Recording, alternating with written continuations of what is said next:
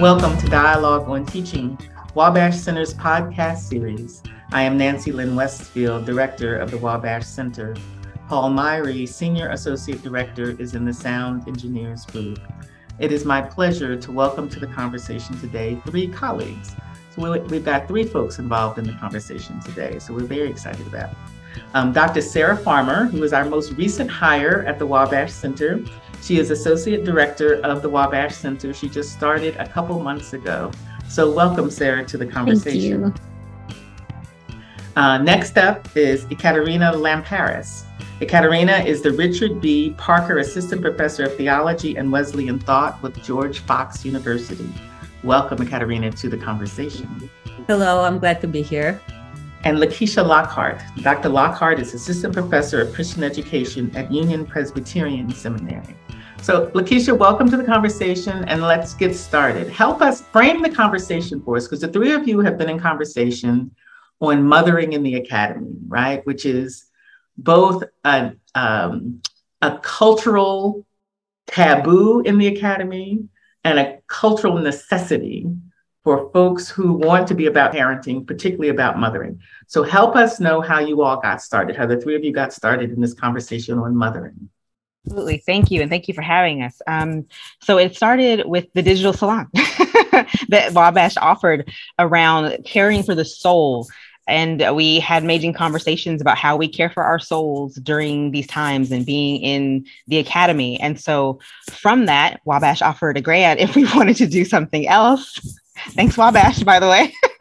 And so the three of us kind of talked and realized that some of the things that we had in common were being mothers in the academy, and that there were places that we were struggling to continue to find care for our souls, realizing that our body and soul needed care, but we weren't finding that, or lots of communities. And so the three of us wanted to get together to tend to that and to speak to that. So we applied for a grant and we called it Motherlogians, kind of this mother and theologians coming together and trying to find ways to resist fragmentation through caring for body and soul. So we basically got together and put forward this grant of being able to talk to senior motherlogians in the world that have kind of been where we have been and have survived. And maybe thrive, so that we could glean not only perspective, but self-care tips and tools for how they made it through body and soul and mind, not just a piece or a part of them, and ways that we can enrich ourselves with resources. So we had amazing conversations. Once Wabash said yes to us, thank you. We were able to have some really great conversations with four amazing motherlogians that kind of span the spectrum as far as diversity within the academy, as well as racial ethnic diversity, and had some just great conversations where we learned, oh my goodness, so much. I know I'm better for it. We had such amazing conversations where we were able to just talk about what we needed, what we can do moving forward, and what we might potentially think about in the future. So it's been an amazing time. So it's been good. Hopefully that's enough to get us to remember where we are. That's right. So Ekaterina, what surprised you about the conversation, right? In your learnings, in your conversation, what surprised you? Oh, goodness, so many things. I think one of the things is just, for me, intellectually, it's a puzzling thing how we think about what it means to be a mother in the academy, and what we can, and what are some ways in which academies can create a more welcoming environment for mother professors. And this is really hard because it seems that motherhood is being viewed as a part of this private sphere, which has little bearing or no bearing to our intellectual life, to our teaching life. This is something which we are not supposed to bring in. And a big fear around it seems to be that motherhood somehow negatively impacts what we do as scholars, what we do as teachers. Motherhood slows us down. Motherhood takes away time which matters. That seems to be the perception. And as a result of it, I found that many mothers in the academy are themselves reluctant to bring in their motherhood in conversation with their colleagues, in conversations about their teaching, in conversations about their scholarship. So what do we do with that? because there seems to be the sense that motherhood negatively affects in some way in what we do. But how do we open up the conversation and say, listen, there are certain restrictions which motherhood poses on, let's say, the time which we have available to do what we need to do. But at the same time, how do we open up the conversations and talk about all these ways in which motherhood is so important for our identity, is so important for our embodied teachings, is so important for who we are as thinkers and professors? What are some ways about talking about how motherhood actually enriches what we do? And this is still, I still struggle with that. And this is a huge question. And this is something which I think our Motherologian projects has given us some insights and some language in terms of moving forward on that. Motherhood is not just private. Motherhood is not something which slows us down, but motherhood is something which enriches us and makes us more fully who we are as teachers and scholars. I think for me, when I think about what surprised me, is just how easy it is to internalize that narrative of guilt. And there is a guilt-ridden narrative, right? Where you feel like when you're doing this, when you're caring for your child, or when you're tending to something in the home, that you should be doing work. And of course, this kind of competitive nature in the academy, this kind of mentality that you can never do enough, kind of gets internalized with that narrative of guilt that sometimes, at least I know that me as a mother, that I've embraced.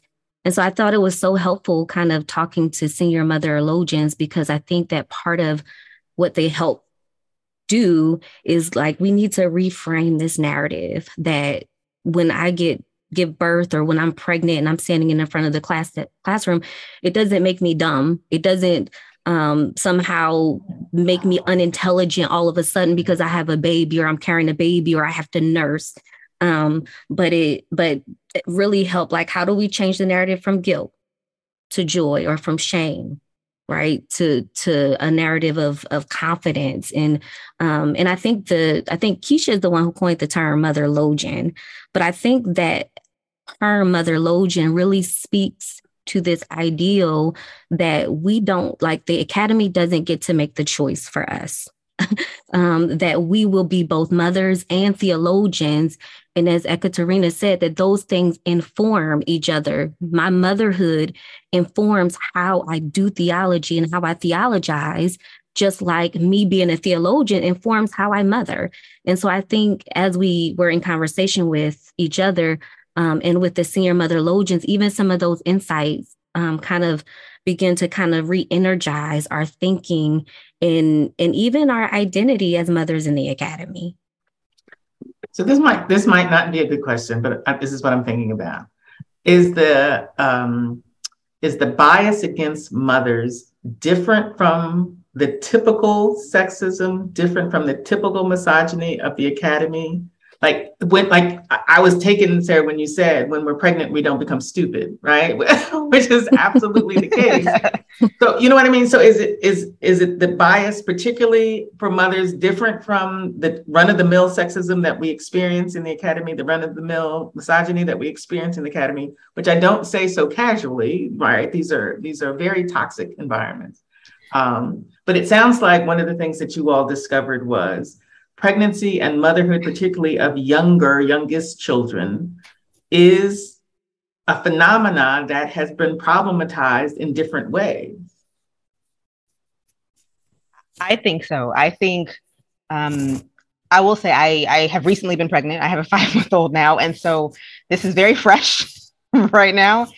And I'm just thinking about the ways that, I've experienced sexism in the academy. I've experienced racism, right? The fact that, oh, I'm a Black woman, I can't, or, oh, you're really articulate, or, all the things that, just drive you up the wall that when you know what it is. But I will say, having been pregnant and now having this baby that sometimes I bring to meetings because I refuse to let my motherhood be invisible, is this space of, like, not only are you missing something, but now you need to be cared for. So to me, that just feels different. It's, oh, you're pregnant. Oh, let me help you. You need to do this or you need to do that. Like I can't have as much rigor, or I can't fend for myself anymore. Or I mean, just the myriad of things. Like I can't speak up for myself anymore, which I have no problem doing. Or just that space of now I need extra care, or I bet you're not getting sleep. Just all the assumptions that come with it, or, just that more than anything, I feel like is what separates kind of the mother piece from just your average sexism and racism, is this how people interpret what it means for someone to bear a child and what they think that person needs. And it's often very wrong. And the fact that the rendering you silence, not saying what, if anything, can we do for you? And the answer is most likely just let me do my work. Right? And just the assumptions. Right. And you did not discover motherhood, right? The three of you did not make these discoveries. How has the work changed your work? You know what I mean? How are you relating to your own communities, your own scholarship differently? I mean, one thing I'll say is I think it reminds me of just this interdependence and the need for a village. Of course, a lot of my work is centered around community development. And so I believe in this ideal of village, but the village of the academy, just in regard to, I remember like when I was in grad school and I would go to AAR meetings and I would see Dr. Stacey Floyd Thomas bring her child to the AAR meeting with her. And something about that act was both an act of resistance, but it also was an invitation for me to think about my life in the academy differently. And so I think about just the ways in which we have to provide a village of care for each other and kind of look out for each other in those ways. And so that's one, I think it just reaffirms that idea of care. Little Lillian has logged a whole lot of miles in these meetings. Right? Yeah, absolutely. And in terms of how this project affected our work, as a theologian, I'm very interested in ways in which we can construct new contextually sensitive, science-engaged theologies of motherhood. There is some very exciting work coming out in this area, but there is not quite a lot.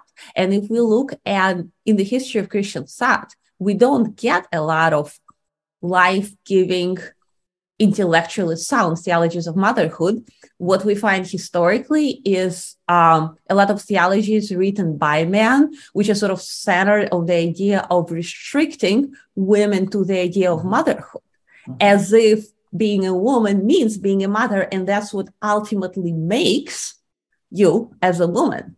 And then obviously, once we get to the 20th century, we see a very, reasonable pushback against this idea. And with the emergence of feminist theology and queer thought, the divorce from the idea of, well, if you are a woman, you have to be a mother, or somehow virtue for woman is constituted in motherhood, which makes perfect sense. And that was a very much needed pushback. But I think once we arrived at this point, it looks like we do not have a lot of good models of how we can think theologically about motherhood. And this is something as a theologian I'm very interested in. And this is something which I think is time for us to seriously explore. And our Motherologian project gave me a lot of ideas about what could be done. So the politics of picking in your discipline as a scholar, picking your topics, your research topics that you're going to explore, kind of what you're going to be tagged with. In religious education, so I'm a religious educator, so much of our identity politics steered women away from doing research on children or parenting of any kind, because the politic of the academy said you will not be taken seriously as a scholar to pursue those research issues and topics. Your work stands in the face of all of that politics. So, Lakisha, help us understand, right? That's a shift in, it feels like mothers are coming out of the closet, right? It's just it's kind of an absurdity. Come on. But at the same time, it's timely, it's past time, right? Scholars are mothers and mothers are scholars. Like who knew? I mean, how else did you think people got here? But we are. And I think that's what a lot of this project is for us, is this pushing back against the norm of us saying, no, we're not going to continue to let ourselves be siloed and we have to be mother at home and theologian here, when they literally inform us. We're not going to be fragmented people. You know, as Willie Jennings would say, we're not going to sit around here and have these multiple identities, but say, hey, they make us better when we put all of them together. When I bring my mothering here, when I bring my theology home, it makes us better. And it's like, just because I choose to talk about this, or we choose to talk about this, does not mean that we are less than or less rigorous or anything. And again, as someone who not only talks about, you know, children, but also play, I'm like doubly less rigorous, right? Considered in the world. But it's like, and again, part of this project was the self-care, because guess what? We can't do this work if we also don't play, if we don't take care of ourselves, because we need to be mentally fit. We need to be physically in a good place, because we have to do this work and we have to care for so many, but that doesn't make it less than. And we learn from our experiences. We learn from research. We learn from these wonderful little people that we have in our lives. And that teaches me how to be a better educator when I go in the classroom. That teaches me how to help frame a better article so it's accessible to other people than just folks in the academy and using wonderful words that only they know and I can use. But it's that constant reminder of, this is my community who I'm accountable to. When I look in these little people's face, this is why I know I can get up and do this work, because I want a better future for them. And I look at them and say, this work is rigorous, this work is serious, and they're worth it. And so for me, it's not any less than. And so I want us all to just come out of the closet. We're mothers. It doesn't have to be invisible. It's a beautiful, wonderful thing. And it does not jeopardize our scholarship. We can still write and read and be smart and brilliant and present and do these things and also be mothers. I think because this also came from our digital salon. And so it came out of a time when COVID kind of pull back the layers on motherhood, right? Or on parenting, because when we had to work from home, and our kids are jumping on the screen when we're having meetings and you're trying to hide them away, there was something about that gave our students and our colleagues a window into who we are, into humanizing this ideal of kind of what we do as both mothers and as scholars. And so I even think about, from my own research and even like teaching, just this idea around embodiment and the ways in which, like when we stand in front of the class as mothering bodies, there are specific things that we are aware of because we are like a mothering body. I think about even, engorged nipples, which force us to take breaks in classroom, which is actually helping, those breaks are helping our students out. But just, it's something simple, or where do we go and nurse, and so I think just this blurring of kind of identities, all of that happened during COVID, because people couldn't ignore the fact that parenting, that mothering, that is hard work. But I just felt a whole bunch of listeners cringe when you said engorged nipples, right?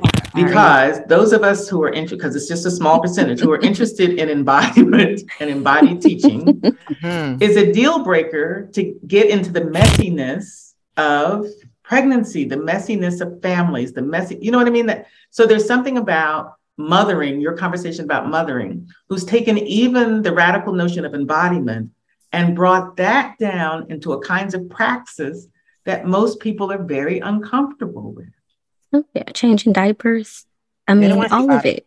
They don't want to see bodies. They don't want to talk about engorged nipples. They don't want to talk about it. They don't want to see it. They don't want to hear about it. And it's like, hey, we're going to take a break. I need to nurse. Literally, I've gotten just very vocal about that now. I'm like, the thing about it, I think it does, is it challenges the academy itself, because motherhood is one form of embodiment, but we have so many other ways in which we embody our identities that we walk into the classroom with, that sometimes we try to, the academy tries to kind of make invisible, but all of that is informing who we are when we stand before our students, when we write our scholarship. And I think it just challenges people to take note that we're not disembodied beings. We are not solely intellectual beings, right? Our brains are not disconnected from the rest of our bodies. I would constantly get in my student evaluations, which would drive me crazy. Students would say things like on the student evaluations, "I love the way you dress, your jewelry and your hair." Well, I don't have anything. Thank you. Like, what is it? But that's what people are paying attention to, right? So we can pretend in the academy like this is just a neck up experience.